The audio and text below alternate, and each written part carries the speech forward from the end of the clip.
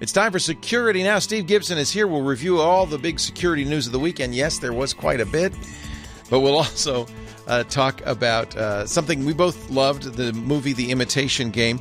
We'll talk about the historical inaccuracies, but then Steve's going to go a deep dive on how the German Enigma Machine actually worked. It's kind of a fascinating story. It's all coming up next on Security Now.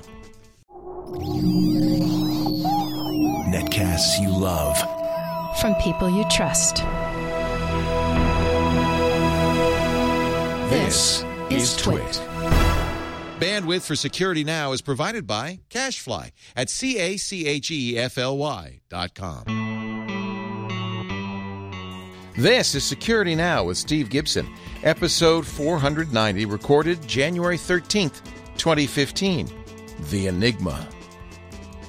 Security Now is brought to you by Harry's. For guys who want a great shave experience for a fraction of what you're paying now, go to harrys.com and get $5 off your first purchase when you use the offer code SecurityNow at checkout. It's time for Security Now. It's a cold winter Tuesday, but not where we are because we're in California. Steve Gibson is here from grc.com. He's the guy in charge. He's the author of SpinRite, the world's best hard drive maintenance and recovery utility. Our security guru joins us each week to talk about security. And this week, security from the 1940s. Yes. Yes, we're going to this is the Enigma Machine episode. And boy, when I did the feedback I received after announcing that that's what we would do this week, last week was really significant. I think everyone I'm very excited. I'm excited to learn how it works. So I saw The Imitation Game. I said I would. Oh, yeah. Yep. I said I would watch it, and I loved it. Yeah. And Benedict Cumberbatch, it's going to be a tough Oscar field, but he'll get a nomination, I'm sure. He deserves it. He's great in this. Really brings Alan Turing to life. Now, I don't know how accurate it is, but boy, it's got heart, it's got soul, it's a beautiful performance, and I think, as far as I can tell, right, historically accurate. A little less so than many people believe. Oh, okay. For example, he didn't build the first Enigma decrypting machine. Oh. The Polish cryptographers did that. Anyway, we're going to talk about the history of Enigma before getting into the exact mechanism and mechanics of how it works. So we will correct the historical record. That doesn't take away at all from the fact that it's a great movie. Oh, yeah. And I would say that it's, loosely based on history. But, that doesn't diminish it as a movie at all. I think it was just wonderful. Yeah. And I loved, for example, how sharp the MI6 guy was. Wasn't he fun? He was just perfect. I just wanted him to be that good, and he was just that good. Yeah. Yeah. And I shared my concerns, and it was not from watching the movie, but from the reviews. I think a specific review I'd read that said, "Why do we always have to portray our mathematical geniuses as somehow weirdos?" Right. And yes, Turing was a little odd, as played by Cumberbatch. He's probably Asperger's, at least, right? A little bit on the spectrum. Whether that's true or not, I don't think history reveals. Although the interesting criticism I saw was like, come on, he doesn't understand what a joke is. He doesn't understand he's being invited to lunch. Right. I mean, it was like over the top for like, okay, how spaced out is this guy? And so that's that is the kind of criticism is why is it that you can't be a normal person and brilliant at math? Because clearly the vast majority of brilliant mathematicians are not weird. They understand a joke. And why does Hollywood kind of insist on portraying geeks in general as weirdos? But setting that aside, what a great movie. Great movie. Yeah. Great movie. So we're going to talk Enigma. We are. We're going to it's funny. For a while, I was thinking maybe we would do 2 episodes. One was how it encrypts, and the second one is how it was cracked. But when I got deep into, and I'm talking about weeds, into how the bomba, as they were called, these things that we saw in the movie with their spinning discs, I can explain briefly how it works, but there is no way on a podcast to like accurately convey the actual operation. I will for the Enigma machine. That is, it's interesting how simple that is compared to what Turing had to design in order to decrypt it. And that really was a work of engineering genius. Truly neat, yeah. We also had a bunch of news. Anyway, so my point is I'm not going to do a second episode on how the cracking machine works. We'll wrap this one. We'll wrap this one up with sort of the concept of how it works. And I think that's probably all we need anyway, because how this thing, this mechanical device that was like clunky was able to create a cipher this good is really an interesting story. So, and again, as I realized when I brought myself up to speed, it's like, oh, I can do this in a podcast. So we're about to see that happen. But we also had a whole bunch of news. We want to follow up from last week on, we talked about CryptoWall and AppLocker and Speedy, which was faster, we found out, than HTTPS, sort of the next generation protocol. Some news about ISPs having to have their behavior regulated under Title II of the Communications Act. Soho Linux routers being taken over and turned into botnets. Windows 7 support changes starting today. Notepad++, which is a favorite editor for everybody over on Windows, site was hacked after the Paris attacks. Google annoys Microsoft yet again by pre-disclosing details of an unpatched Windows vulnerability. U.S. CENTCOM's Twitter and YouTube accounts were hacked. And unfortunately, we're going to wrap up the week's wrap-up news by talking about the unfortunate position that our British Prime Minister David Cameron has taken. So and lots to talk about. I saw the CENTCOM hack and I thought, oh crud, we're not going to get to Enigma, but I think we can touch on all of this and still do Enigma. All right, we'll save the commercial. We're going to do a nice shaving commercial, so we'll save that for after the spin, right before we get to Enigma. Perfect. Okay, so on CryptoWall, a friend of the show, Christian Alexandrov, he's our friend in, I hope it's Bulgaria, who has the dentist whose dental work he has paid for by fixing the guy's computers with SpinRite. Right. Christian has sent a number of testimonials in as he's wandered through the streets fixing like the restaurants. He was with his girlfriend and the restaurant computer wouldn't work, so he fixed that one. And then his dentist's computer wouldn't work and he fixed that one. So basically he walks around with a copy of SpinRite and gets free stuff in return for fixing everybody's computers. Anyway, he did some experimenting with CryptoWall, which we talked about last week as the successor to CryptoLocker. And what he discovered, I wanted to share with our listeners because it is potentially good news. And that is a non-admin account can be recovered. So in a series of 4 tweets, Christian wrote, if system protection and system restore run on all drives, including shadow copy services, on non-admin account, there is hope. That's the first tweet. Second tweet was, under non-admin account, CryptoWall cannot see, delete, or alter any shadow copies used by system restore and system protection. Tweet number 3, remove malware, then log in as admin. Use the Shadow Explorer utility to restore previous versions before infection.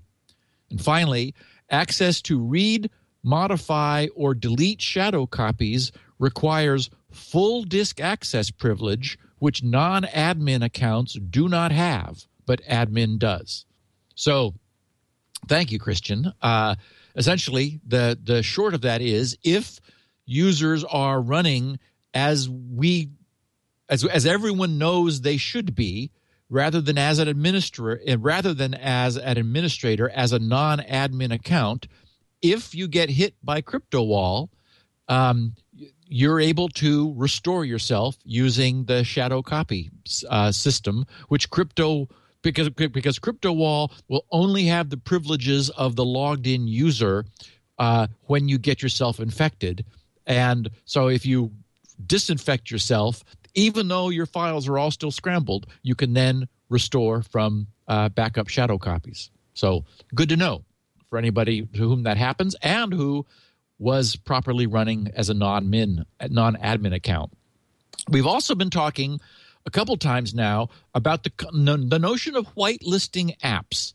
And it turned out I got a tweet from Nathan Lemansky, who responded after we were talking about it last week, again through Twitter, saying you do not need MS Active Directory /group policy. For a work group machine, you can use the local policy editor explained, and then he gives a link here, howtogeek.com. And the How to Geek link, I imagine if you just put it into Google, it'll find it. Block users from using certain applications with App Locker. So we know that that's not available on all versions of Windows, but it is on Ultimate and Enterprise. So if you've got Ultimate, even if you're in a non-enterprise environment, you don't have to have all of the encumbrance, which is really daunting, of Active Directory and everything that comes with it. You can use just your local policy editor. So I imagine that's what I will be doing when I move myself to Windows 7. And I replied with thanks, and he said back, I work IT in K-12 education and use App Locker. Love it. It helps with the malware situation big time. So when it's available, I think that we're going to end up in a whitelisting land as we move forward. And I did want to mention, to just sort of close this issue, that howtogeek.com also notes that there is something called Windows Family Safety, and that's available in all versions of Windows, but it's really sort of it has this weird, literally parent-child paradigm where you're a child using the computer. I don't like that. And when a note pops up, it says you have to ask your parent for permission to do this. And so it's like, it's a little unfortunate, but it's apparently it's their family-friendly interface to App Locker. I guess it's better than master slave. But it's not intended for kids, right? It's just that's how you think of it. Well, it's it's part of their what do they call it? The Windows Live Essentials package. So you download the Windows. It is for parents. Then it is a parental control. Right. Yeah, it is in that mode. It's built into 8, but it's installable under Windows 7. So if you don't have Ultimate, then that's a solution too. Although you do have to put up with being told that, got to ask Daddy if you want to do something. Papa Sysadmin. IE and Speedy. We talked last week about how Firefox and Chrome were currently Speedy enabled. And someone shot me a note noting that Internet Explorer 11 was. And I thought, I don't quite remember that. But it turns out it's sort of conditionally so. It offers support. IE 11 doesn't offer it in the Windows 7 version, but it does under Windows 8.1 with some problems. Apparently, if you use Google, you get page not found errors, but then if you reload the page, it's happy. So, I found a posting saying one fix for this is to disable Speedy in Internet Options Advanced. So it's like, okay, they don't sound like they quite have it right. And in any event, IE will be dropping support for Speedy because it'll be adopting the HTTP/2 standard, which we'll certainly be talking about at great length as that finally begins to happen. It's continuing to march along. It's in the standards bodies now. And just to remind people, Speedy and basically Speedy got a lot of traction. Speedy is a win, and we owe our thanks to Google for their experiments with that, because it uses a binary protocol rather than the verbose textual protocol that HTTP uses. It allows full multiplex communications over a single connection. Right now, because HTTP is non-multiplexed, meaning that it is a query response, query response, query response, where you can't go query, and then get things back as they come. You're essentially, a single connection is blocked by waiting for the response, which is why many browsers now open multiple simultaneous parallel connections to the same server in order to have more going on. The problem with that is, as we've talked about in the past, opening a TCP connection is a time-consuming process. TCP doesn't know how fast your connection is, so it does a slow start, and then it sort of waits until you start having packet loss before it backs off and figures out how much bandwidth you have. So there are lots of reasons why, and it also consumes lots of resources, both at your end and at the other end, for all these connections. So it makes way more sense if you do that just once, and you're able to just send all your requests off, and simultaneously be receiving whatever of what you asked for the server wants. But even more than that, the server can anticipate requests and send them ahead. So that's another big win, in addition to compression. So lots of stuff that Google pioneered, and all of that is in the HTTP/2 specification. And by the way, they said they're not going to do like a 2.0, because everyone, I guess, got confused by 1.0 and 1.1 that we've been living with now. So they're just going to do HTTP/2 as the official name for the next one. But again, we'll deal with that in more detail when it starts to happen. Also, I got a kick out of the way this was characterized in the press in at least a couple places. During CES, during a one-on-one discussion with the president of the Consumer Electronics Association, that's Gary Shapiro, he was chatting with FCC Chairman Tom Wheeler. Tom implied that Title II, which we were discussing, I guess you were on the on your Sunday Twitch show when we had Brett. You had Brett on. Yeah. That Title II of the Communications Act will be the basis for the new net neutrality rules governing the broadband industry. And of course, Title II allows the FCC to regulate telecommunications providers as common carriers. And apparently Obama has urged the commission to use Title II to impose net neutrality rules to ban blocking, throttling, and paid prioritization and so forth. So anyway, the way the press characterized this was that that Verizon's great lawsuit backfired because, of course, they sued and won their suit, but looks like they won the battle, but are maybe losing the war. I wouldn't declare victory just yet. Yeah, I think we'll see a lot more back and forth.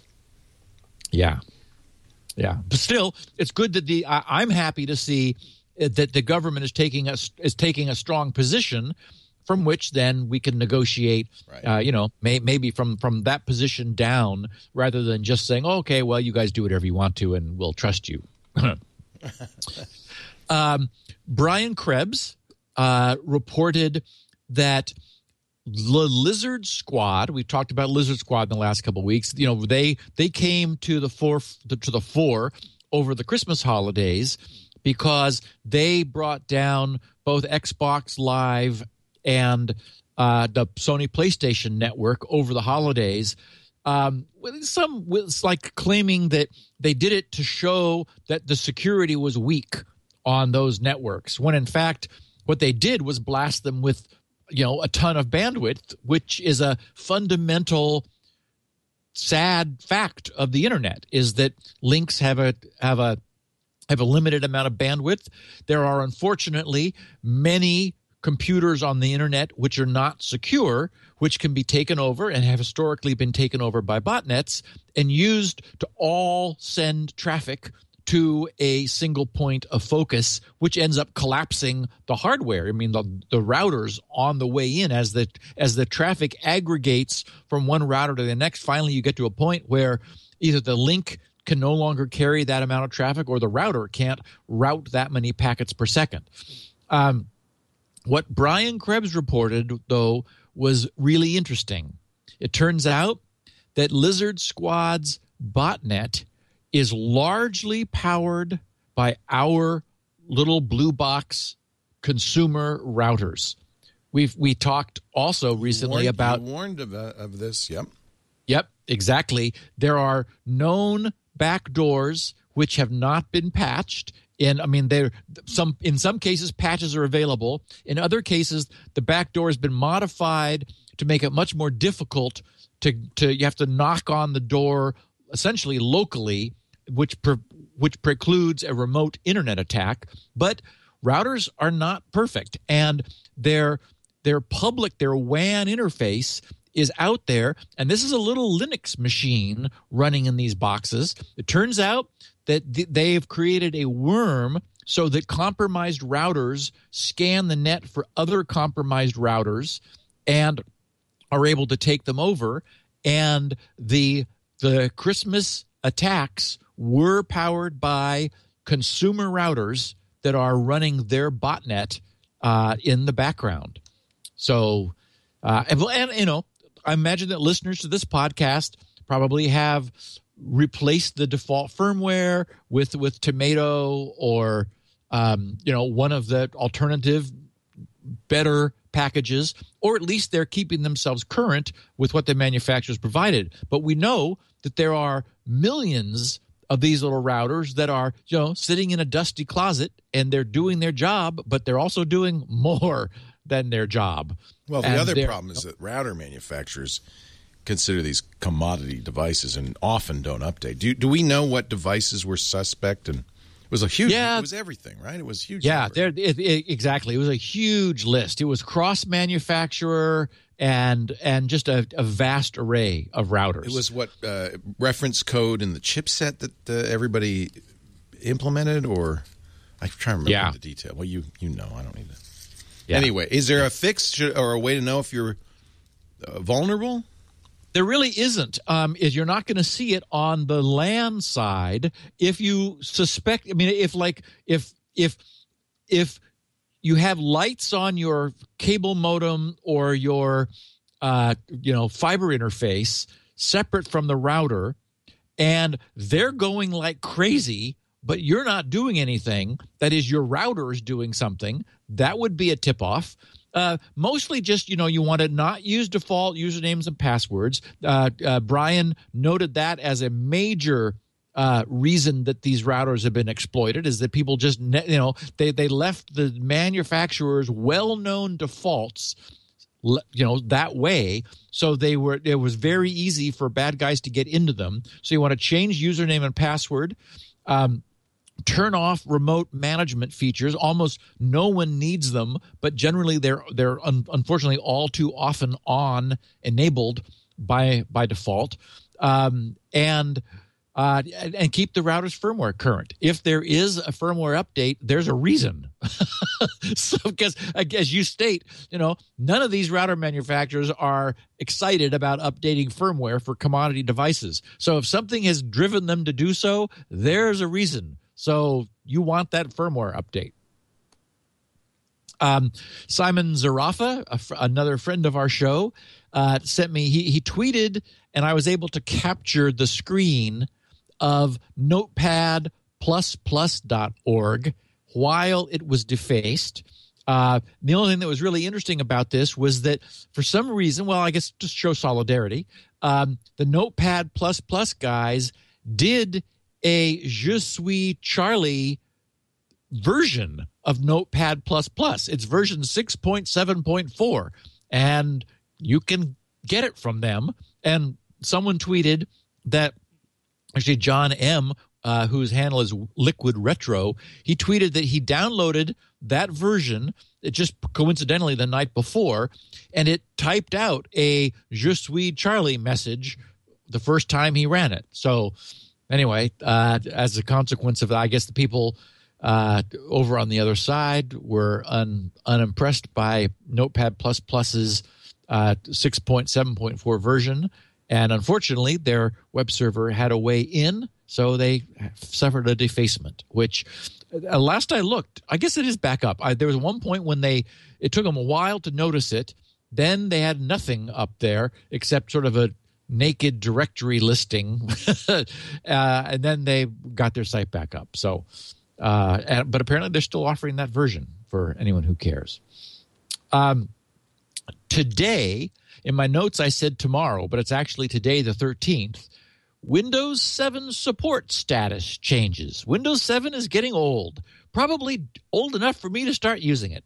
In fact, what's happened is that as of today, mainstream support ends and extended support continues.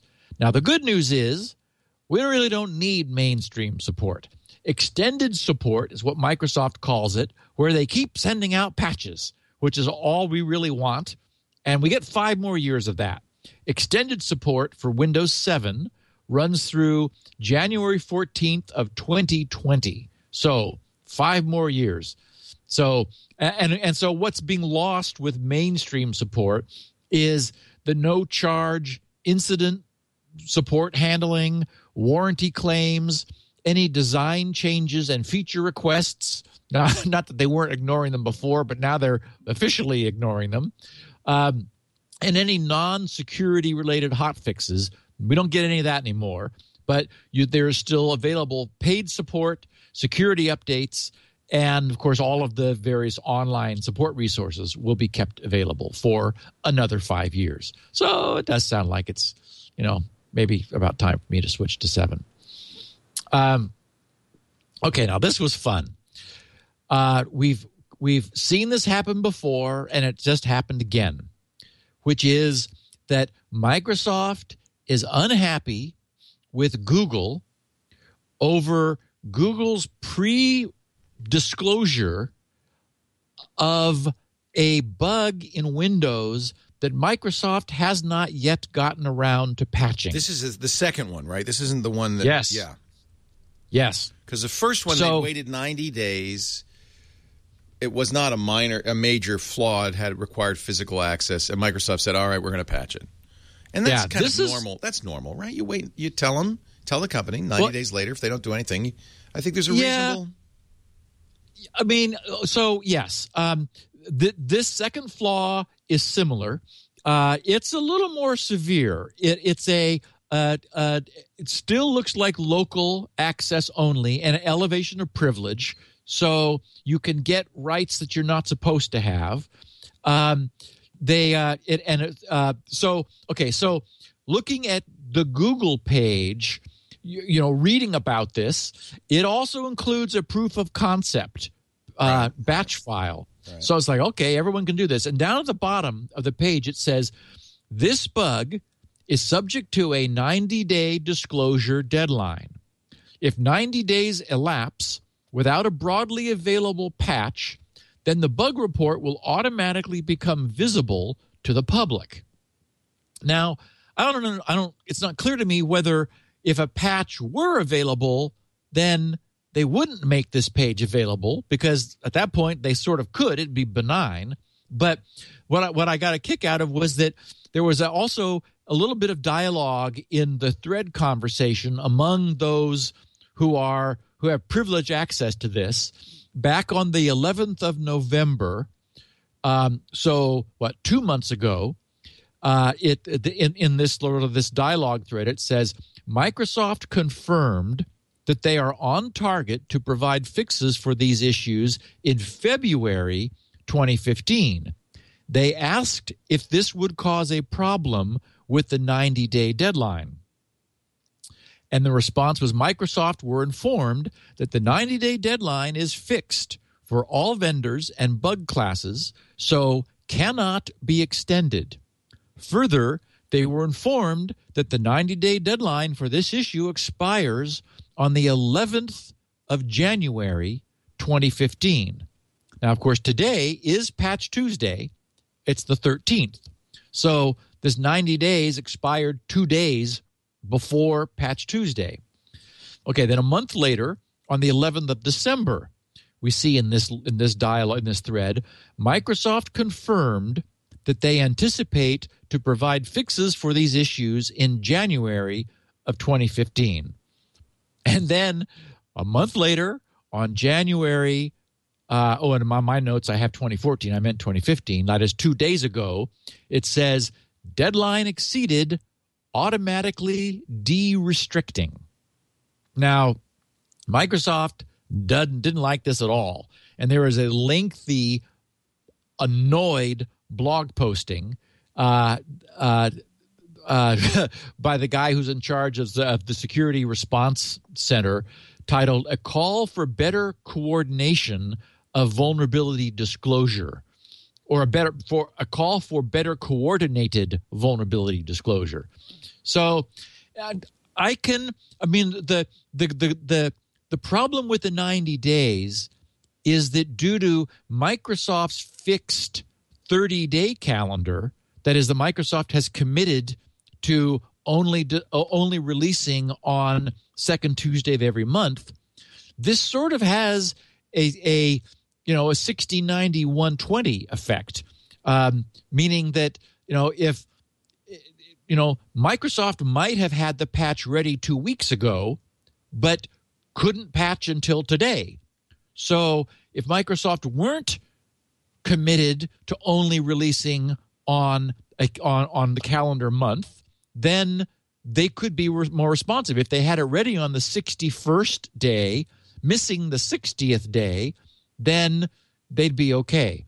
Anyway, so just sort of interesting to see this going on.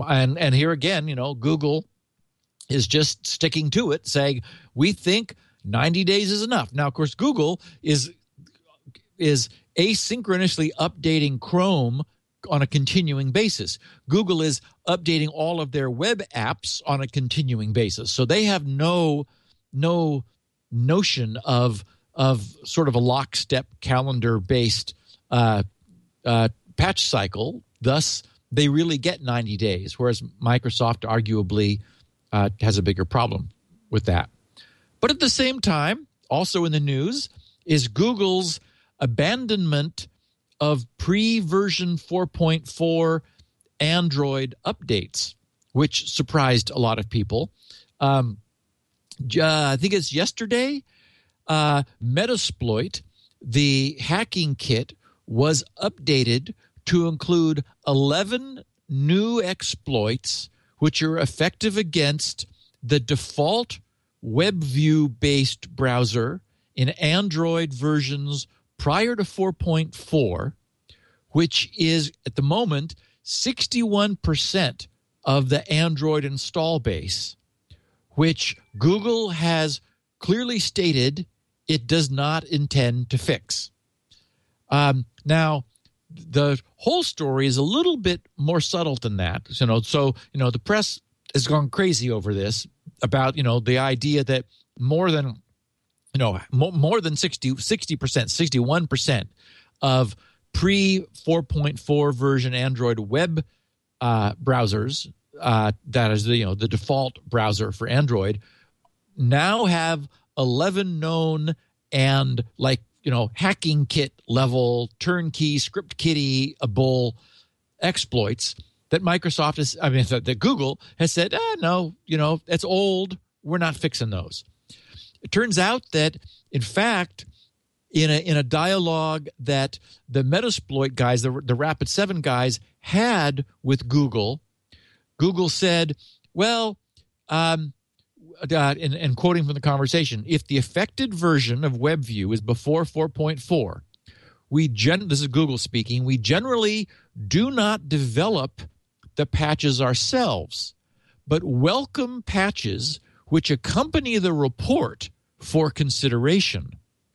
Other than notifying OEMs, we will not be able to take action on any report that is affecting versions before 4.4 that are not accompanied by a patch, which everyone sort of thought, well, okay, but that's not the way it works. Normally we explain the problem and give you a proof of concept to demonstrate the exploit, and then you patch it. And so I guess Google is taking the position, well, hey, it's open source. If you want to fix it, show us the problem, give us the patch, and then we'll consider doing something with it, which again is a different approach than we've seen before. So I don't know. Isn't that what security people do, though, is set a deadline? I mean, it's not unusual to notify the company and say, hey, Yep. Google cited the user's right to know, and of course the issue is always that hackers are eventually going to find it. So Yep. Is 90 days typical? Well, I think the problem is the particular demographic to which a very sophisticated device is being sold. That is, all of these old Android phones are still in use by people who don't know about alternative browsers or that they're in trouble. And so we have, I saw the numbers, like 900 some million Android devices that now have browsers that are in use on the net that are riddled with holes. So essentially, we've given innocent users very powerful smartphone, Android-based smartphone devices that are connected and now very vulnerable that are never going to get fixed. Right. I'm sorry. I was talking about the Windows flaw. So the Android flaw might be difficult to patch. I'm sure Google has Google could push a patch to the open source repository. But remember, these phones are generally patched by the carrier, not by Google. Right. And so essentially the care, and so we have a fundamental problem, which is in the same way that we were talking about the manufacturers of routers who are like, we sold it, we got your money, right. It's a blue plastic box, Yep. Good luck to you. Similarly, the carriers are like, hey, okay, get a new phone. They don't want to update, in many cases. Yeah. So I guess we have a Google problem. Now, it's in the browser, right? So Google Correct. Google does offer an alternative browser. The problem is getting the word out, I guess, right? Right. It's the built-in Android WebView platform that has the problem. Google has switched now to a Chrome-based browser in Android, and so that's what they're loving and caring for and feeding. It's like, that old stinky old browser. We're not going to deal with that. Well, I wouldn't assume that they don't have a patch for it. I don't know how they get it out to the millions of people who have old versions of Android. Well, and so I guess the it other sounds part like you'd have of to patch the whole operating system to fix it. It's not. It's the browser built into the OS. Yeah. But conceptually, we're now entering an interesting, as yet unexplored territory where nearly 1 billion users have a sophisticated, vulnerable phone which probably won't get fixed. Isn't it analogous, though, to I buy a machine? I mean, Google, I'm sure all the phones that Google sold directly, the Nexus phones, will be patched because Google patches those directly. But it isn't not older phones, not built, not before KitKat, as I understand it. Oh, okay. So if I bought a Galaxy Nexus from Samsung, there's no patch available for it. Right. There's no way to fix it. Right. And so Google, so the Metasploit guy said, hey, here's all these things that we've just published. And Google said, yeah, well, we don't, sorry, it's too old. We're not gonna do anything about it. It's not as old as XP. No, except that that's a good point. Though again, the demographic is different. We have, It's not really. I mean, a lot of dumb Windows users too. I mean, Yeah, I think it's just users.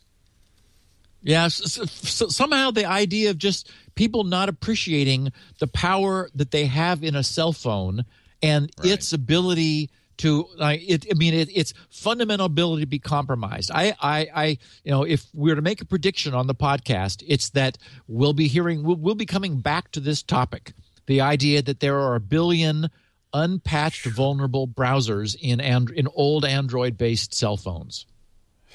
Yeah, I don't know, but see, that's the thing is I don't know. This is true of Windows XP as well. I don't know how far is this company responsible for fixing it. I mean, most of these are manufactured by companies other than Google, that they use the free open source system on it. It's like saying, I mean, it's a tough one. I don't think it's immediately obvious. I'm not suggesting a solution. Yeah, I'm just saying we have a problem. It's a problem. I agree. Yeah. As an industry, we're entering a new experiment here, which is what happens with a billion cell phones with known vulnerabilities and exploit kits. Yeah. We're going to find out. Yeah. Yikes. Yeah. In the show notes, I have a screen capture of the tweet that was posted to CENTCOM's Twitter account, reading, "In the name of Allah, the most gracious, the most merciful, the cyber caliphate continues its cyber jihad." A little embarrassing for U.S. Central Command to have their account hacked. And it's worth noting, again, the press got a lot of mileage out of this. It's worth noting that this doesn't mean anything bad about the integrity of Central Command's network. This is Twitter that got hacked, and Twitter's getting hacked all the time. Now, multiple people probably have access to it. Who knows what the backstory is? Bad password, weak password. Somebody got their computer infected who was logging in. I mean, good. We just don't know. It took them a while though, and then they tweeted about a day ago. U.S. Central Command is back. They said, "We're back." CENTCOM temporarily suspended its Twitter account after an act of cyber vandalism. Read more. And then there's a link there in their tweet which basically says, this wasn't us. This was our social networks, both Twitter and YouTube. I guess a bunch of videos were posted in CENTCOM's name to YouTube. I do have to point out that both services have second-factor authentication, which obviously CENTCOM is not using. No, Leo, that's too tricky. That's for experts. But on the other hand, you made the excellent point, which is a lot of people probably posted these social accounts, so it's very difficult to control that. Right. They wrote from Tampa, Florida in their note. They said, earlier today, U.S. Central Command's Twitter and YouTube sites were compromised for approximately 30 minutes. These sites reside on commercial, non-Defense Department servers, and both sites have been temporarily taken offline while we look into the incident further. CENTCOM's operational military networks were not compromised, and there was no operational impact to U.S. Central Command. CENTCOM will restore service to its Twitter and YouTube accounts as quickly as possible. We are viewing this purely as a case of cyber vandalism, which I guess, is the term now. That's what Obama called that Sony hack, right? He used the term cyber vandalism in his pre-Christmas, his final news conference of the year last year. So cyber vandalism. Okay. Finally, I think I'd like you to play this 60-second video into the podcast. All right. If that's possible. Absolutely. The lovely and talented David Cameron. Mm-hmm. Let me just turn on my audio so you can see it. It says a brain. What is this? A brain living within its means? Do we want to... Let me go back to the beginning. In our country, Do we want to allow a means of communication between people which, even in extremis, with a signed warrant from the Home Secretary personally, that we cannot read? Yes. Now, up until now, governments of this country have said no, we must not have such a means of communication. That is why, in extremis, it's been possible to read someone's letter. That is why, in extremis, it's been possible to listen in to someone's telephone call. That is why the same applies with mobile communications. Let me stress again, this cannot happen unless the Home Secretary personally signs a warrant. We have a better system for safeguarding this very intrusive power than probably any other country I can think of. Yes, because... But the question remains, are we going to allow a means of communication where it simply isn't possible to do that? And my answer to that question is no, we must not. The first duty of any government is to keep our country and our people safe. So Cameron said, we must not allow terrorists safe space to communicate with each other. And he's promised a comprehensive piece of legislation to close the safe spaces, as he puts it, used by suspected terrorists to communicate online with each other. By the way, we should point out that the British government does, in fact, have secure communications, and nobody's proposing there be a backdoor in that. Correct. And he said he recognized such powers were, quote, very intrusive, but he believed that they were justified to counter the growing threat to the UK as long as proper legal safeguards were in place. And essentially, what he's saying is we are not going to permit encrypted communications that we are not able to eavesdrop on, meaning that trust no one, TNO connections like WhatsApp offers, like iMessage and FaceTime both offer, would be or could be banned under new surveillance plans. And the press has picked it up, saying in the wake of the Paris attacks, Prime Minister wants to ban encryption that government can't read in extreme situations. And of course, this whole notion of in extremis that he keeps talking about, well, that just means there's a way. It doesn't matter. It doesn't have to be really important. It just, if you either can or you can't. So, Leo, I'm worried about the future. I don't worry at all. First of all, really, here's a couple of reasons. First of all, we don't know if he's actually going to try to get this enacted into law, and you can see already there'll be a lot of opposition if he does. Let's say he does. Yes. Remember, the U.S. government forbade strong encryption export, didn't stop it. It'd be very difficult for the British government unilaterally to prevent people from using strong encryption. I just don't think that they can do it. It's not enforceable. Are they going to throw everybody in jail who does? Well, they can outlaw commercial products which provide strong encryption. They should, because those aren't really strong encryption. And by the way, they won't outlaw those because they just go to Microsoft and others and say, "Hey, put a backdoor in," and it's done. It's the open source, non-commercial software that, as usual, is going to be very hard for them to stop. Okay, I guess we're sort of talking at cross purposes. Well, WhatsApp, WhatsApp may be dead, but who cares? Okay, what about iMessage? So iMessage will be re-engineered. Text Secure is not going to be re-engineered and will be available in Great Britain, no matter what they do. Okay, so... okay. See what I'm saying? So, maybe they will... But frankly, do you trust iMessage now?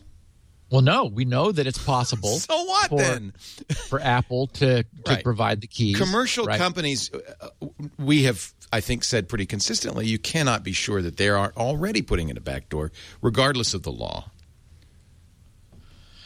Okay, so and in fact, I would submit that the U.S. law does already have this feature. That's why you stopped doing your crypto solution, because they can write an. No, I anticipated that, that we were going to have a law come out. But we already said, do. It's called the Patriot Act. they can go to anybody and say, you need to put a backdoor in this. Already, right? In the U.S., don't they? With an NLS? No? No. They're able to say, give us what you have. And so the companies are now saying, we're happy to, because we no longer hold the keys. So that's what Apple says. That's what Google says. Right. We have re-engineered our systems over the course of 2014 so that we no longer have the keys. So you're welcome to this blob of noise. Good luck, because it won't help you. Good. And I'm not sure I fully credit that. So if you want to be secure, and if you're a bad guy, you don't use iMessage. Right. You'd be nuts to use iMessage, or messages as they call it. But so the real question is, okay, so the British government may do this, making explicit what's probably been going on behind the scenes all along. But does this thwart open source solutions like Text Secure? It outlaws them so that we can't. I would say unenforceably. Right, but still, it outlaws them. So potentially, you're then committing a crime if you employ strong encryption for your own non-terrorist activities, because the government has said strong encryption is no longer legal. You cannot communicate in a way that we're unable to intercept. To me, that's a profound change in the world. It's not good. I'm not saying that. But I think it's unenforceable. I don't care. It's profound. It's wrong. I mean, you're a criminal. You're a criminal if you employ strong encryption. That's profound. Yeah. I mean, I'd like to see them arrest, 10% of the British population. That's the other thing. You can make a law if it's widely ignored. What are you going to do? Yeah, I do notice a lot of people on the freeway going faster than 55. There are a lot of laws in the world. 65. Yeah. If they're widely ignored, you can't arrest your population. I would anticipate some strong civil disobedience in the UK if this were to be passed. I think Cameron knows that too, but we'll see. Maybe not. Well, I'm the UK doesn't affect me because I'm in the US, and I wouldn't be at all surprised. Because, of course, if WhatsApp is illegal in the UK, it makes it difficult to, that can spread. Right. Well, exactly. And somebody in the chat room says, what about HTTPS? Jeff is in London, so he has an interest in this. Do you ban HTTPS? Is SSL banned? And which vendor do you go to get the back door? Yeah. I think it's hard. I think it's very hard to make this happen. But you're right. We should call attention to it. Yeah. Yeah. So I do have good news. Before we start talking about Enigma, something that is not an Enigma is SpinRite. I got a nice note on the 8th of January from someone who signed it JS Cube. I just know that his email was, he's in Shaw. Shaw is his ISP in Canada. And he said, hello, GRC peeps. This is not a query, but a testimonial. I wanted to leave one on your site, but I couldn't find a link to do so. That's true. We really don't have one. He said, you may not care, but I'd like to leave a testimonial anyway. And, of course, I'm more than happy to have a testimonial from JS Cube. He said, I had an old but working hard drive that had bad sectors in it, which made it fail any previous attempts to clone it. Your product was my last resort, and it saved me a lot, in all caps, of time reloading everything into my new SSD. I was able to clone my old hard drive, no problem. I'm sure you hear this all the time. Thanks, with 3 exclamation points. And he says, I love your product. It's F @N apostrophe awesome. Freaking awesome.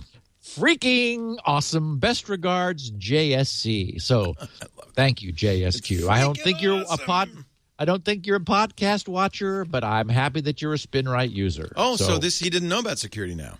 I don't think so. He sent this to the GRC peeps, and it came to me via Sue. So can there be anybody who does not know about Security Now? How is that possible? You know what else we like? We like Harry's. You like Harry's. Oh, boy. Yes. Jenny will be feeling my face before long. And I shave during Mac Break Weekly. You were talking about Harry's while I was running the blade over my... Boy, it's just amazingly smooth. And, you know, it's for you then that Harry's wrote this slogan, be the smartest man in the bathroom. Harry's, a great shave at a fraction of the price. Harry's has some really nice shave kits. It's funny because I use the Winston, which is the little pricier at $25 shave kit with a metal handle and the engraving. But Steve, who we sent him a Winston, you ended up ordering the Truman because you like the plastic handle that has a flat side, so you know exactly what the orientation is. It's warmer. And it's not a cylinder. It's, as you said, yes, it's irregular. So I have sort of a better sense of orientation. Yeah. Well, either way, you can go to harrys.com right now and find out why we love Harry's so much. The problem that Harry's is fixing is the fact that razors are too expensive. And, of course, that's because companies it's so true that it's become a saying. They give away the razor to make it up on the blades. That's why you could spend as much as $4 a blade on a Fusion blade. And I had been thinking there was no other choice until I found Harry's. Harry's makes their own blades in their factory in Germany, which means you get the best blades. They actually bought one of the two factories famous for making great steel razor blades, and they engineer them for sharpness, performance. They cut no corners. And yet, because they sell direct to you, you pay less, about a quarter of or half what you pay for one of those fancy drugstore blades. And then they ship them for free right to your door. Harry's, each kit comes with a razor with a beautiful handle. You choose. 3 razor blades and the incredibly nice foaming shave gel. They do have a shave cream, which actually is what I use. Do you like the gel or the cream better? I'm a gel user. I like that a lot. See, there you go. So you get your choice. So that's a great deal. $15 for the Truman, and that comes in 4 colors. $25 for the metal-handled Winston, including the 3 blades. Oh, and let's not forget, they don't show it in the picture, but I really like the cover. Yeah, the cover. The travel cover is so great. Because I don't know why I'm fixated on this. I just love it because you put it in your DOP kit and it dries out, but it saves you from getting your fingers cut. It's just a really nice little thing. Anyway, you get that and $5 off when you use the offer code SecurityNow at checkout. So that means $10 for the Truman set. That is a great deal.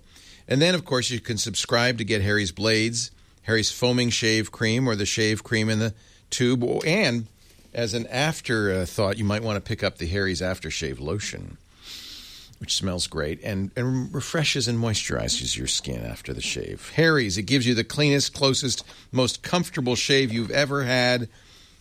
We stand by it, and so does Harry's. Steve and I love our Harry's. And I have to say, since they've been a sponsor, and I've talked about it, I see my own Twitter feed like, one by one, people are saying, I'm going to give that a try. And they come back and they say, oh, my Lord, I've tried them all. This is the one. So it's the real deal, folks. Check it out. $5 off your first purchase when you go to HARRYS.com, Harrys.com, and use the offer code SecurityNow at checkout. All right. By the way, one of our chatters sent me a link to a Guardian article about the Imitation Game, in which they go through step by step the historical errors or mistakes, and there's quite a few. I know. So I'm going to take it back that it's historically accurate. In fact, in some respects, it's appallingly inaccurate and insultingly inaccurate.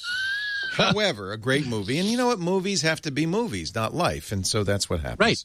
Right. As I said, it's a great movie, and I would say it's based on historically accurate characters.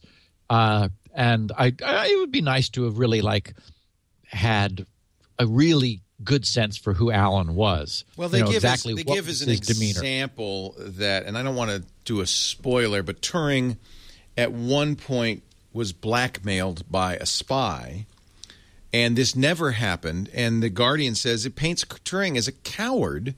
Correct, as a traitor, actually. As a traitor and a coward, and it never happened. And so, they should.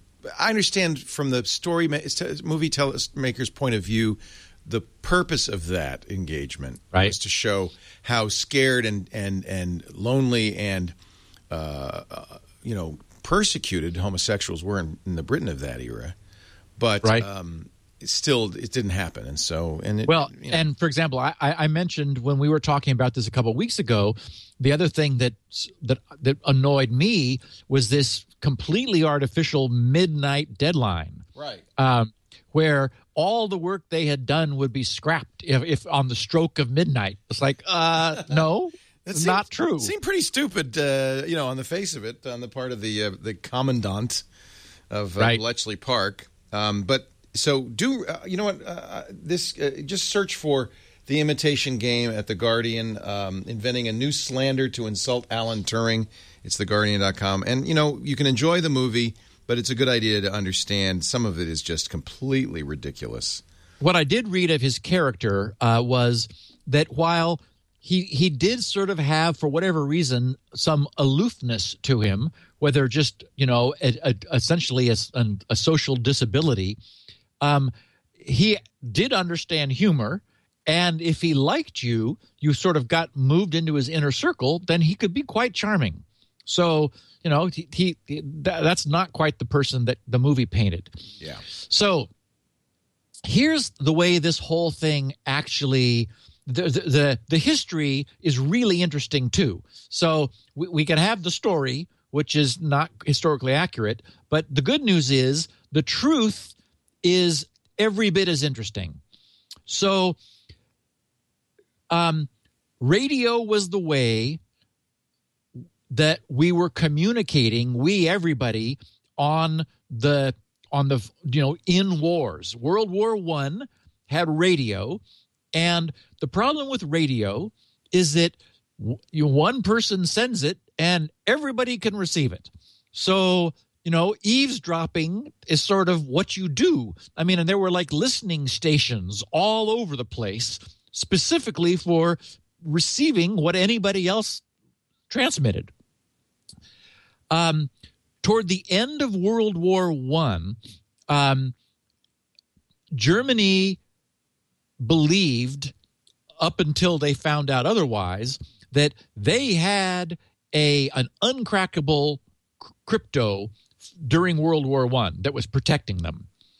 And they were apparently quite annoyed to learn after the end of World War I that, in fact, their unbreakable crypto, which was not the Enigma Machine. The Enigma Machine was World War II. So the First World War, everybody had cracked the German uncrackable code and was merrily decrypting their messages. And, so they had actually, no protection at all. And they were convinced their code was uncrackable.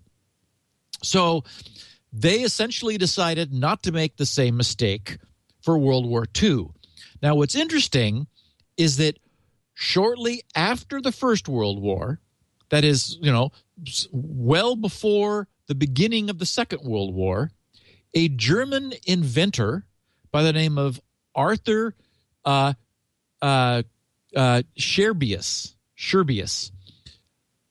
invented and developed and patented the Enigma Machine. So this wasn't something that the German military or the German war machine created. This was a commercial product. Not many of them sold, because the number that I saw in one relating that I read said that it was $30,000. Now, I assume that's translated into today's money, but he was trying to, the point was that communications was like by courier. You would write a letter and then you'd send it somewhere. So he was trying to sell it to companies corporations that needed to keep their communications secret. Wow. But it wasn't very successful because the darn thing was very complicated and, I mean, beautifully engineered, so-called German engineering, just works of art, but way expensive.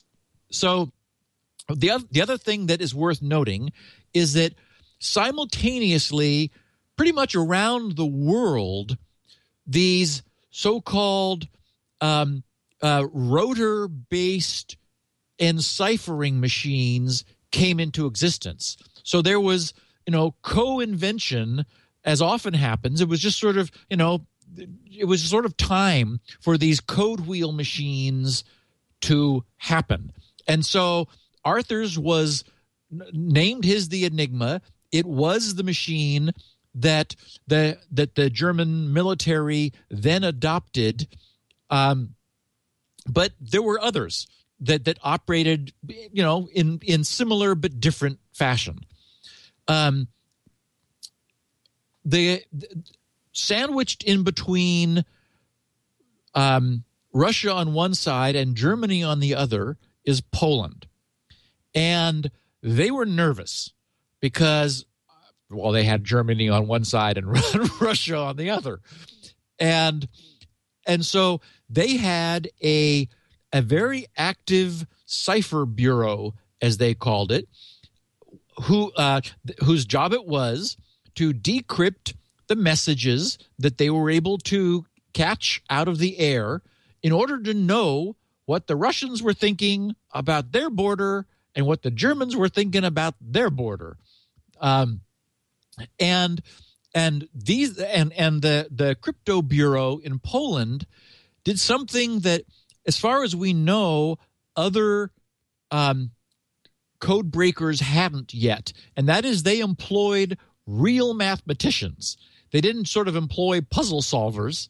They employed a trio of very good Polish mathematicians who applied everything that they knew about math to this problem.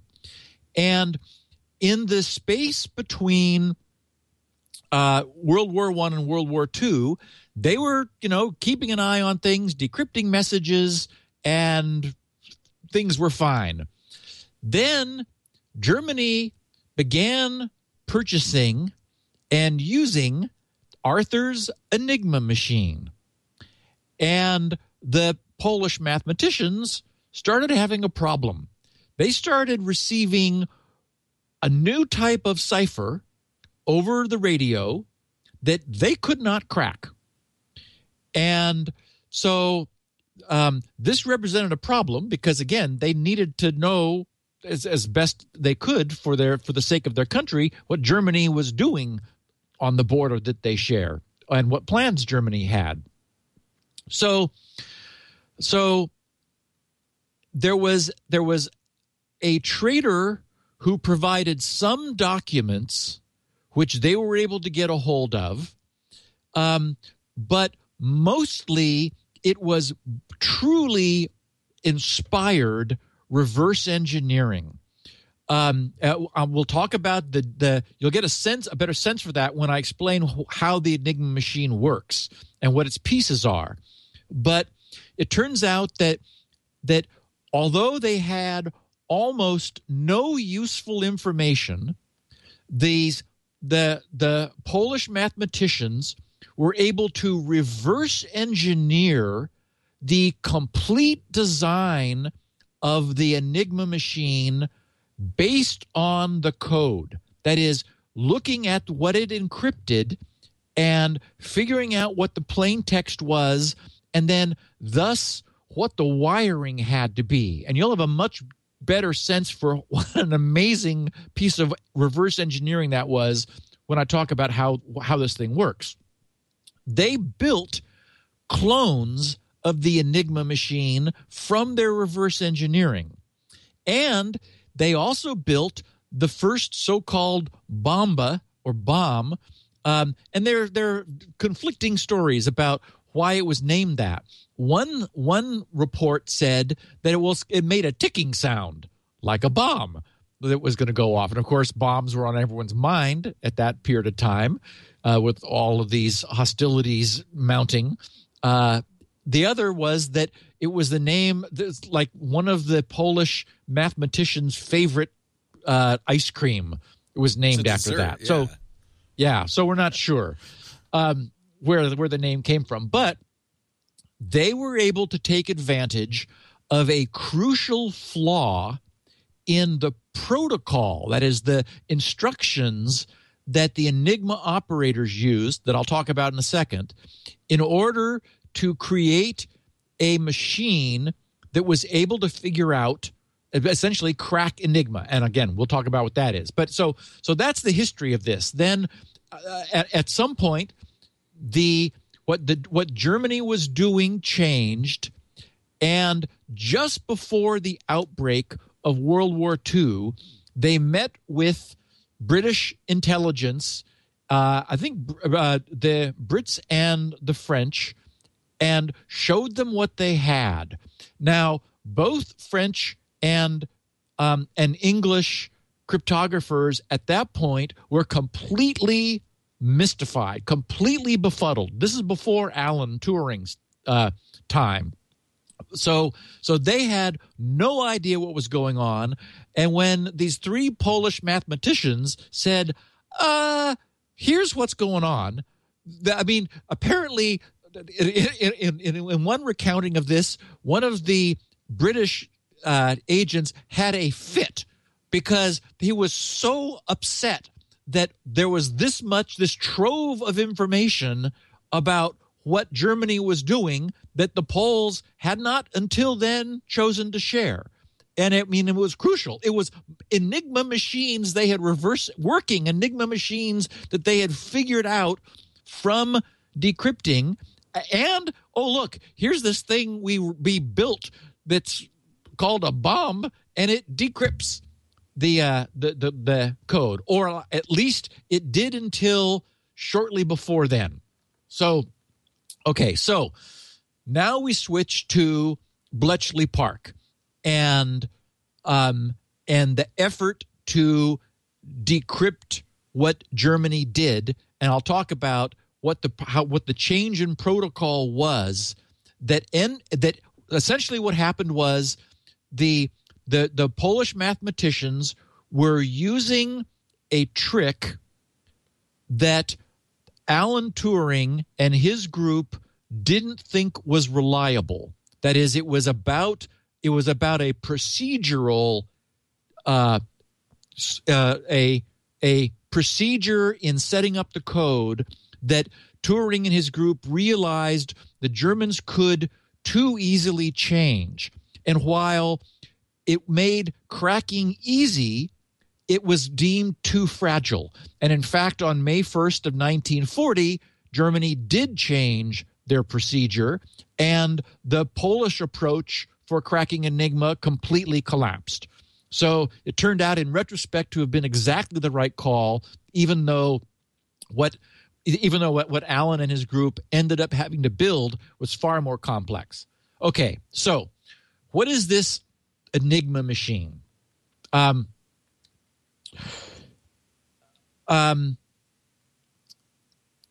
We start with a keyboard with 26 keys.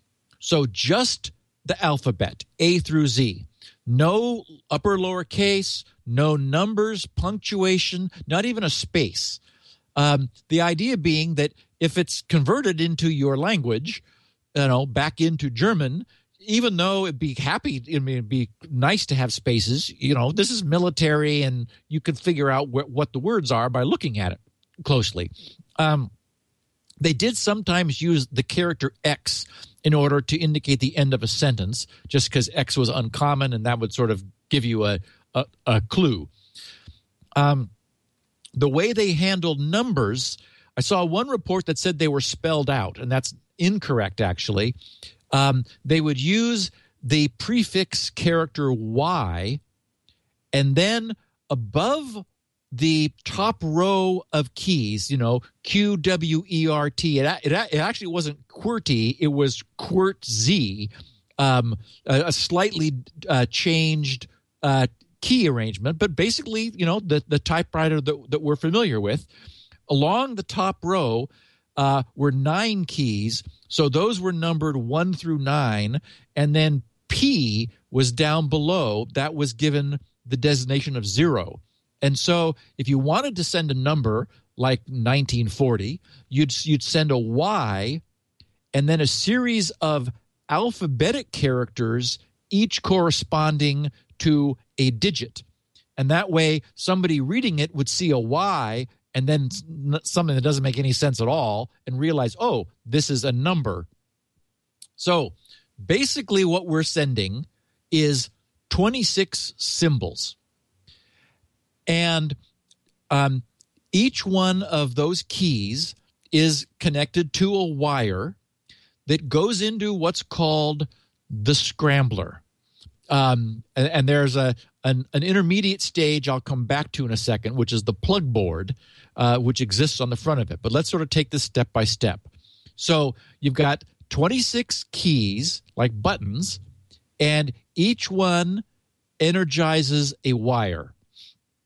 The wire, those 26 wires go over to a circular array of contacts. So we have a circular array of 26, I'm sure they were beautiful brass contacts. We then have a series of what were called rotors. Think of the rotor like a hockey puck. So, and it's about 4 inches in diameter and about 1 inch thick. So, kind of hockey puck like. And this hockey puck, this rotor, has a similar set of 26 contacts on one face and 26 spring-loaded pins on the other. So this hockey puck has connections on one side and pins for connecting to the next hockey puck in a stack. Inside this rotor, this hockey puck, one side of these 26 connections are cross-connected, like on one face of these 26 connections are cross-connected one for one, but in a completely haphazard fashion to the other side.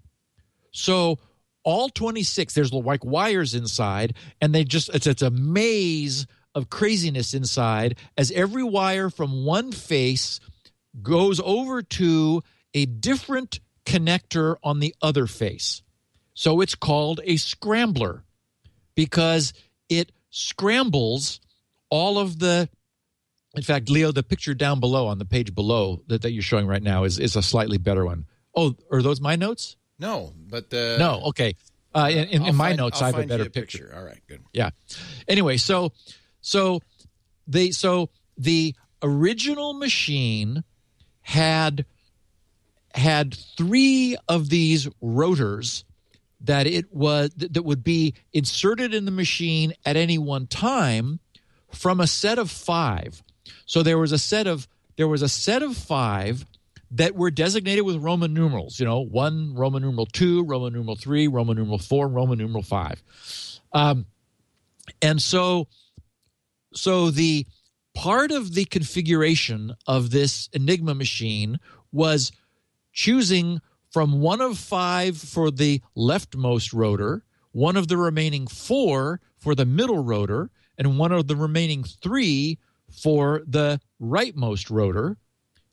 And there were 60 different ways, 5 times 4 times 3, 60 different ways to set up basically to choose the stack of rotors which would be used. And so to make sure everyone understands this, what we have from the keyboard, as you press a key, one of 26 wires is electrified, and that successively moves through each of these 3 rotors, going in at one location, sort of essentially emerging in a completely different location, where it then connects to the rotor to its left, going in that rotor and emerging in a different location, where it then connects to the the leftmost rotor, going in it and coming out on the other side. So these are rotors because, as the name implies, they can rotate. And this is part of the magic of Enigma. Now, we've got as this comes out on the left-hand side of this stack, we now have 26 connections. What are we going to do with those? Well, what was very clever was what Arthur designed, but it was also one of the several fatal flaws in the design. And that is that the final stage to the left was called the reflector. It, too, had 26 connections to match the 26 connections coming out of the left-hand side of the leftmost rotor, and its 26 connections were connected, again in a haphazard fashion, to others. So that is to say, it had 13 wires with each end connecting a pair of the connectors on its face. Thus, it reflected. The electricity, the current would go in one of its 26 connectors, having been well scrambled on its journey through from right to left through these three rotors. Then it would emerge from a different one of the 26 and make its way back through the same stack of rotors back to the right. Whereupon one of 26 lights would be illuminated. So now you get a sense for this.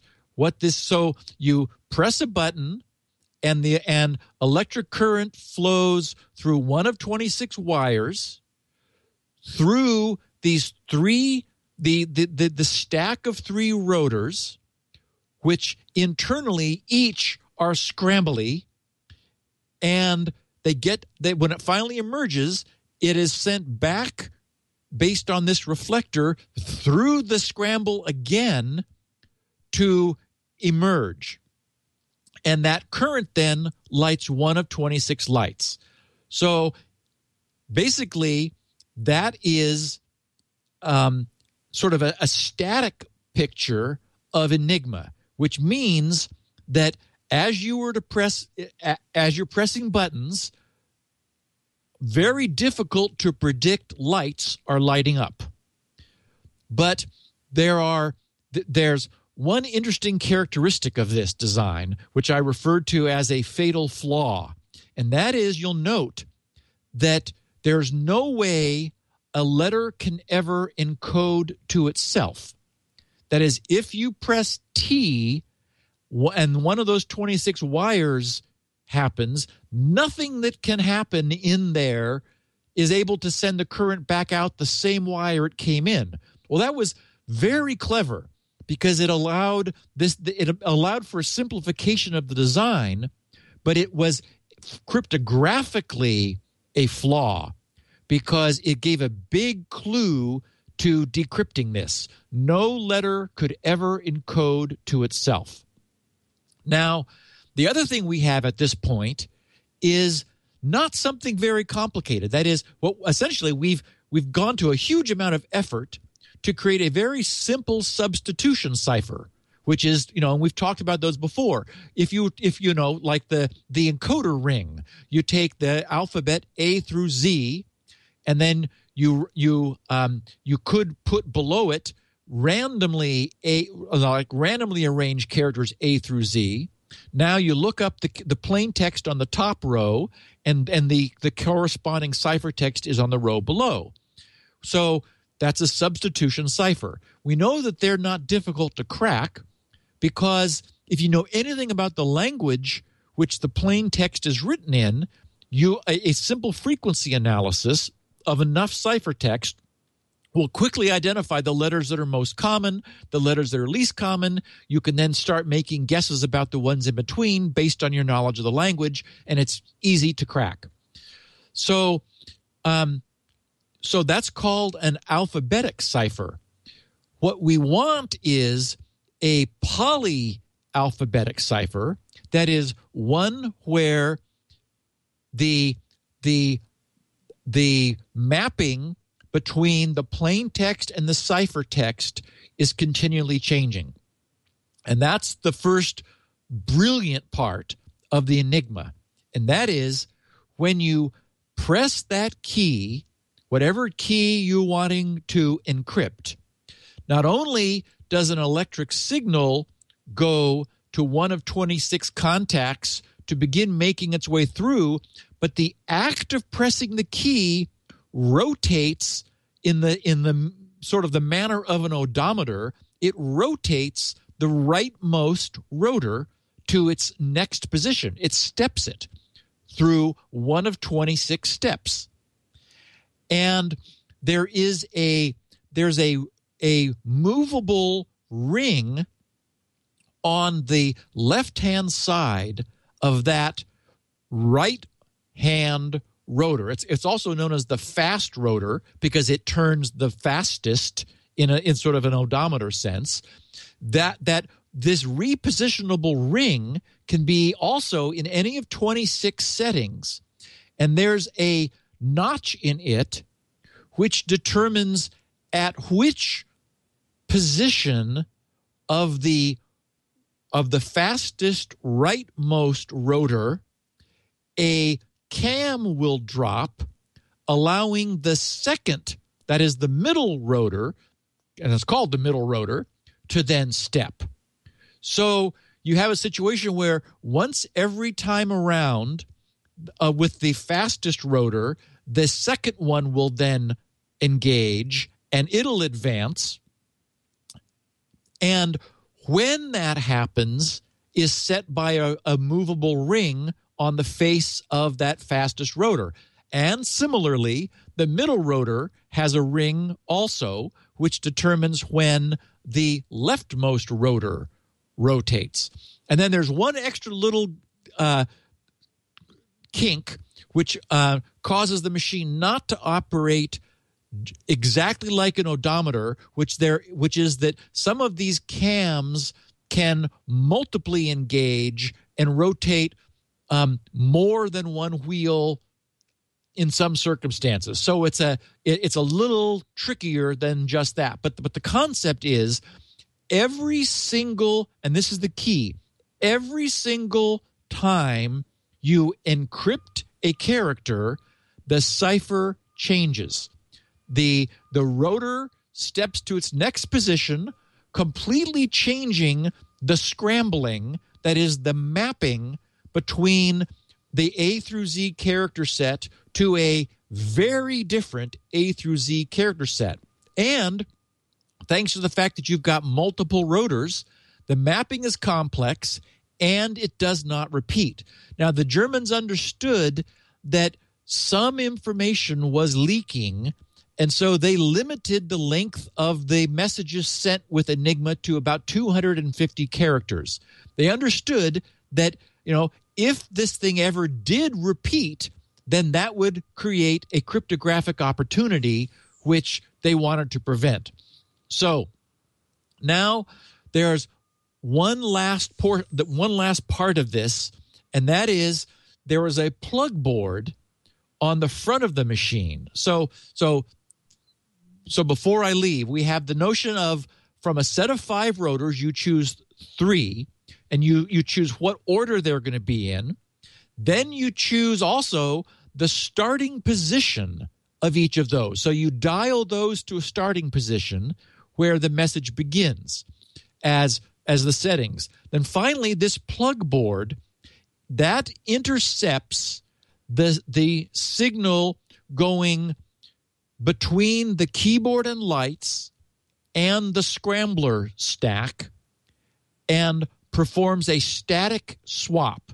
So if you, with this plug board, you plug 1 into T and one into W, for example, then if you didn't have that in place and you press T or W, the signal would go directly through to the T or W wires at the beginning of the scrambler stack. But with the plug board cable plugged into the T and the W holes, they were exchanged. So this was both the keyboard and the lights had their wires swapped. So T would become W and W would become T.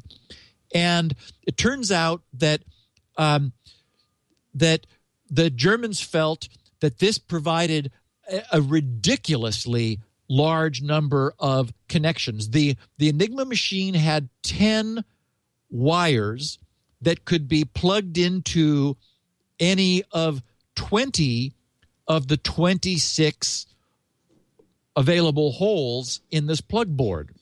Now, it's interesting, too, because you might think, well, wait a minute, why not 13 cables? Because there are 26 holes. It turns out that's actually less secure. If you have 13 wires, there are fewer combinations than if you only have, actually the optimal is 11. That's clever. Yes. Yeah. For some reason, the Germans chose 10 wires. Maybe, one broke at the beginning and they stayed with 10, or they thought 10 was an easier number. There's slightly better to use 11, but then 12 gets worse, and 13 actually is redundant, because if you have 12, there's only 2 left open. And so you know that those are going to get swapped because there's no other choice. Okay, so we end up with lots of combinations. I talked about how we have 60 different arrangements of the rotors. Then we have the rings, which on the rightmost rotor and the middle rotor give 26 settings each. There actually was a ring on the third rotor, because that third rotor might be in a different location, but it had no practical effect because there was nobody for its ring to control the rotation of. So that is 26 times 26, which is 676 possible combinations of two 26-position rings. Then we have the initial rotor settings. Each rotor, A through Z, it could have its initial setting set. So that's 26 times 26 times 26, which is 17,576 possible starting positions for the rotor stack. The plug board, oh my Lord, that had by far the most complexity of all, on the order of, let's see, what is this number I'm looking at? It's 150,738 billion. And I didn't leave. I have it here in front in the notes. But I made a ridiculous number of possible ways of swapping letters. So altogether, 60 times 17,576 times 676 times the plug board combinations ends up with about 1 times 10 to the 23rd possible combinations, which is in English is 100 sextillion, or 100,000 billion combinations. And I mean, think about that. From a simple mechanical device back in World War II era, I mean, just incredible crypto and very, very clever. Basically, a polyalphabetic cipher which could be set to an initial condition with a vast number of combinations, and every single character you enter changes the alphabetic mapping from plain text to ciphertext in a very complex way that never repeats during the course of your sending even a very long message. What, 26 times 26 times 26, 600 and no, that's that 17,576 number.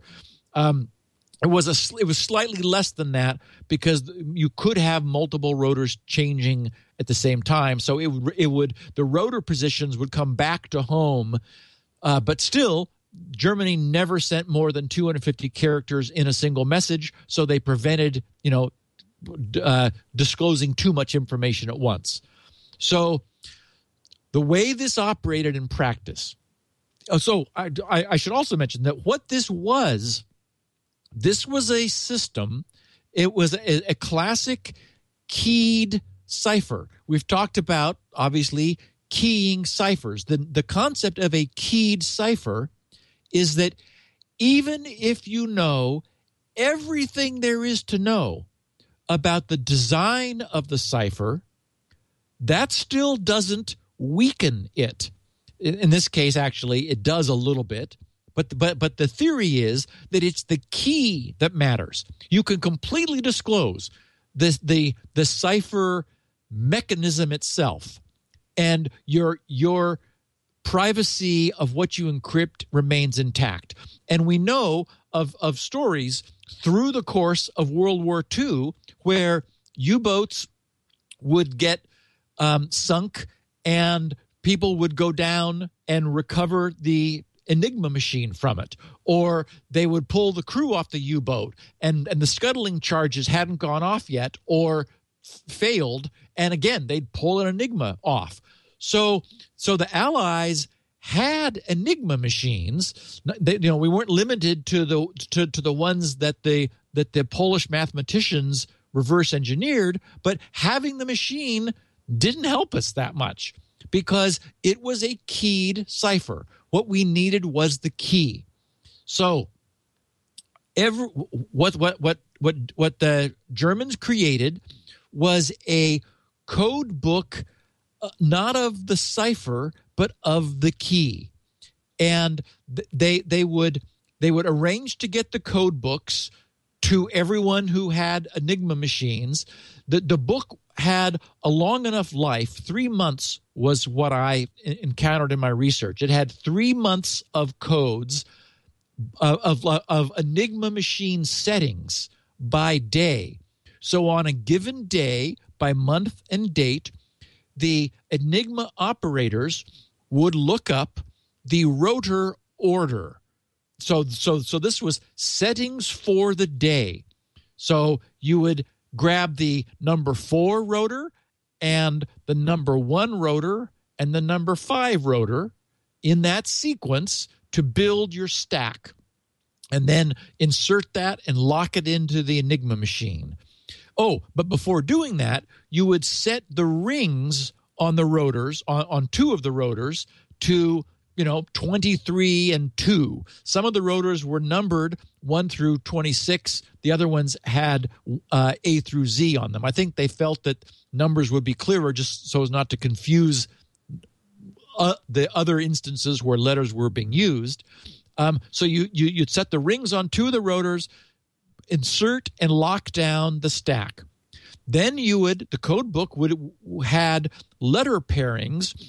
For example, AR, KT, WM, LC, XD, and so forth, 10 pairs of letters, which were the plugboard settings. So you would take your 10 plugboard cables and plug them into those letter pairs in order to perform the static swaps between the alphabetic keys and lights and the substitution cipher stack. And finally, the last piece of information in the code book was the starting positions of the rotors, like TXM. So you would dial those 3 numbers letters of the alphabet so that they showed through little windows in the front of the machine, and now you were ready. So that would be the setting for the day. Then the instructions to the operator were come up with 3 letters at random. That's the per day key. And we already know how many combinations there are of those, a ton. So now the operator comes up with 3 letters at random, which the operator enters into the machine and gets 3 cryptographic letters out.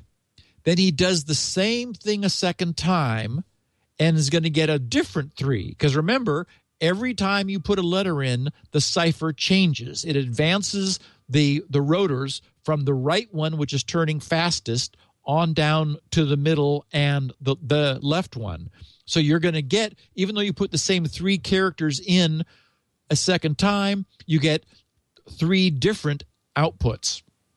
That is used to prefix the message that is sent. And then the operator sets the wheels back to the random setting of the 3 that he chose, and then encodes the message.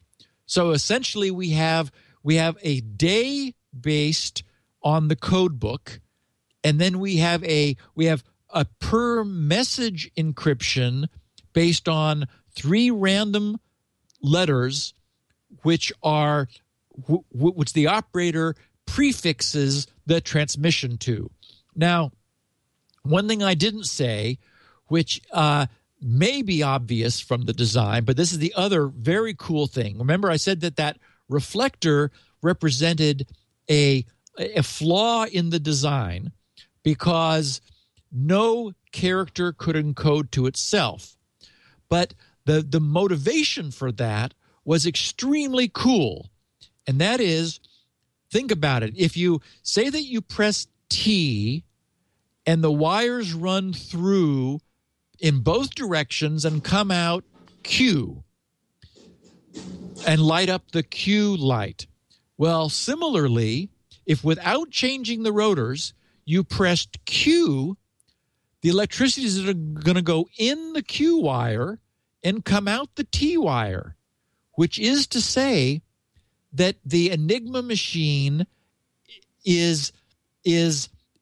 creates a mirror image. That is, all you do to decipher a message is set up the exact same conditions as was used to encipher the message, because the cipher text will generate the plain text in a mirror image of the plain text that generated the cipher text. So they're on the receiving side, they've got the same code book.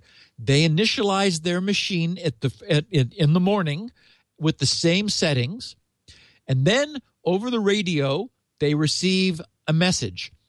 They're going to receive those first 3 letters, which are the transmitting operator's randomly chosen setting for the message. They'll decrypt it and they'll receive the original 3 letters that the operator sent. Then they're going to get 3 different letters, which is the re-encryption that second time of the same first 3 letters, and they should get the same 3 plain text out. So that was a verification. Unfortunately, it was also a huge weakness, and it was exactly that protocol, the fact that the same 3 randomly chosen letters were sent twice, that allowed the very skilled mathematicians in Poland to crack Enigma initially. Just knowing that, they were able to analyze enough messages in order to reverse engineer the entire complement of rotors, all the scrambly stuff going on inside, and build themselves an Enigma, which frankly is an astonishing feat. The problem is Germany stopped on May 1st, 1940, stopped the practice of duplicating those first 3 letters. And and they made some other changes, and that completely broke the the Polish cryptographer's solution. And it was that characteristic that Turing and his group understood was too fragile, so they never based their decryption on the assumption that the Germans would always be doing something that could be so easily changed. And in fact, that was the right choice to make, because Germany ended up no longer prefixing with that. Basically, it was unnecessary for them to do it. So that is how Enigma works. Later, and the Enigma machine design did evolve over the course of World War II. We went from 5 rotors, and from which 3 were chosen, to 8 rotors, from which 4 were chosen. So we got more rotors and a 4th rotor in like a next generation design. But otherwise, that was the system that functioned. So in order to crack this, there were a number of interesting clues that came out of this. The fact that the Enigma machine could not encrypt a character to itself was crucial, because what Turing and his group realized, and we did see this in the movie, was that if they knew some of the text that is some of the plain text that had been encrypted, that gave them a clue. And in classic cryptography, this is known today as a known plain text attack.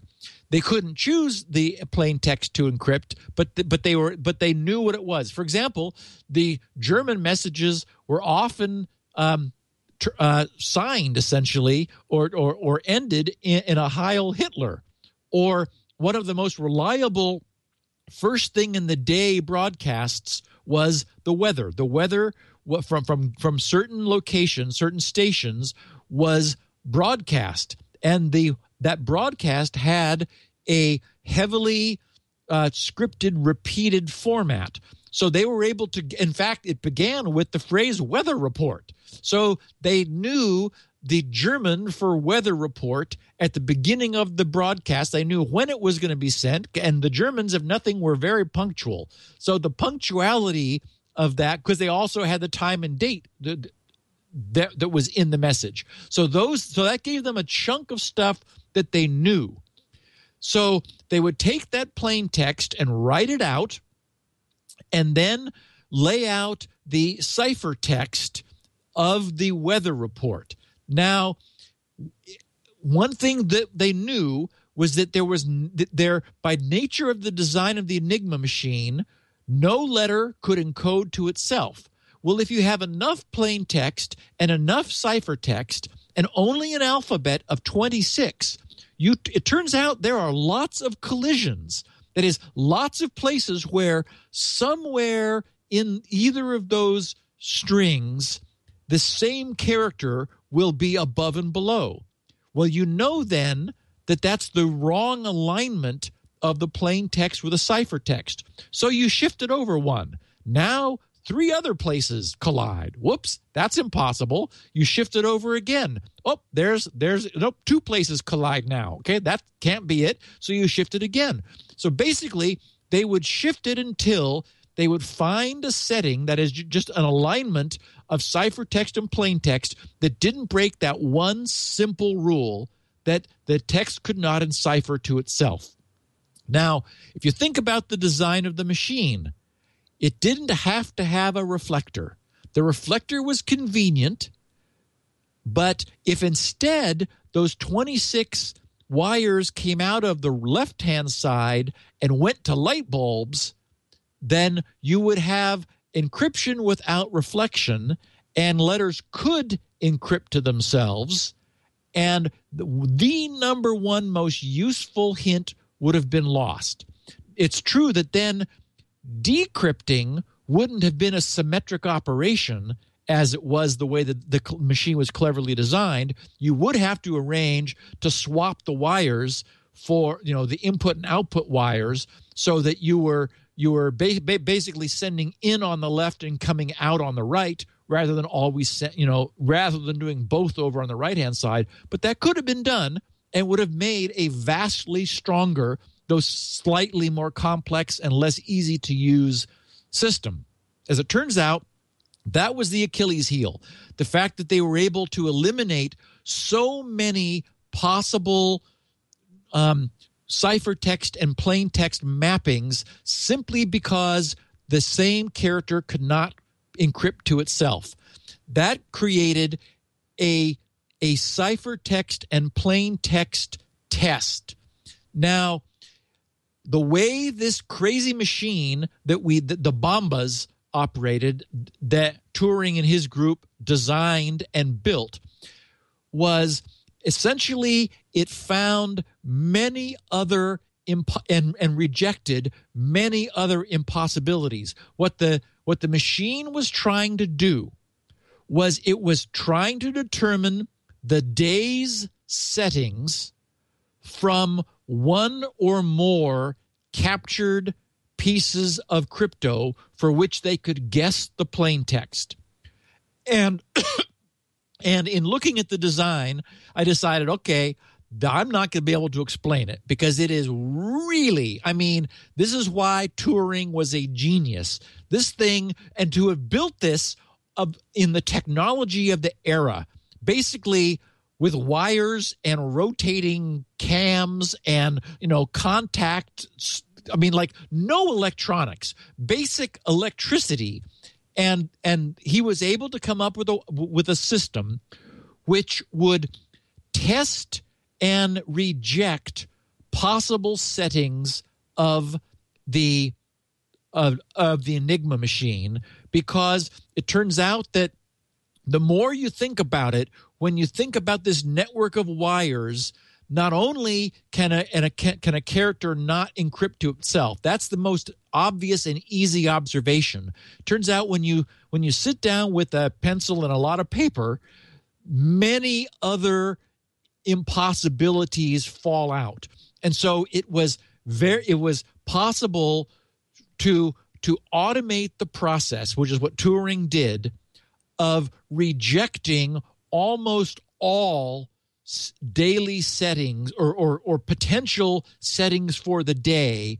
And then when this thing would stop, there would be based on the limited input, it would be a possible setting for a Enigma machine. They would then run over, see if it made, impose that setting, see if it made sense for a different piece of that message or some other message. And if not, they would hit, keep going and wait till it found another possibility. And that's how Enigma works and how Enigma was cracked. Yay! It's no longer an Enigma. This is all very cool, and while you've been talking, I found a number of interesting Enigma emulators. Oh, yes. The net has a bunch. There are both hardware and web pages, and one is written in Java, and the guy wants to recode it in JavaScript for browsers, but has not had a chance to do it yet.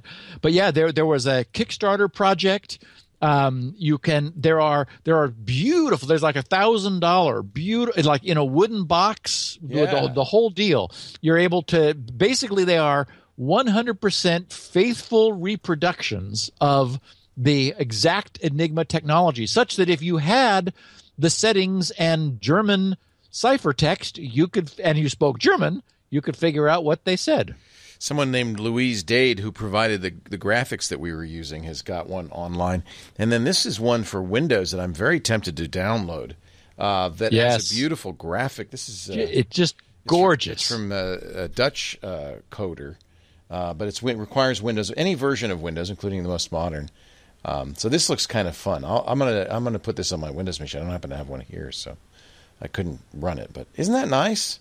People love this. Yeah. It's a great subject. And I think one of the things that's nice is that it is accessible crypto. I just described how it works. Yeah. And it's not, it's not that hard. It's clever.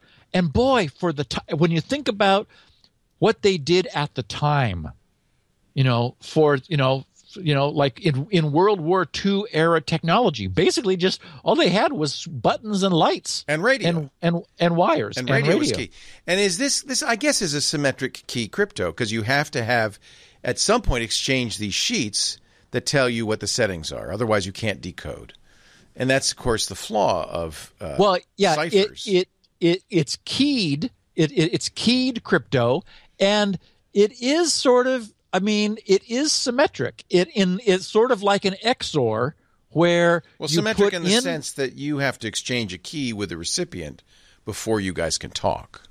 Yes, exactly. So you have to have the code. In fact, one of the things that would happen is since these code books were issued every 90 days, sometimes the Allies would capture a code book shortly after issue, and they would get free settings for the balance of 90 days. If they caught it shortly after issue, they'd get almost 3 months worth of settings. If not, they would get however much time was left on the code book before it was reissued. But so those were windfalls when they would get the code book. But what was cool was that because it's a keyed cipher, even having a machine didn't help you. We had machines, right? But we still had to build crazy bombas. It's kind in order to decrypt them. And you mentioned this, but in a very primitive way, like having a Captain Midnight decoder ring. The ring, Enigma being the ring, a very fancy version of the ring, but you still had to ahead of time exchange the settings, otherwise you couldn't decipher each other. And that's why public key crypto is so remarkable, because that eliminates that exchange and eliminates one of the big holes in crypto. And we now have John has brought me a sign so that if I ever lose your audio, I have something to hold up.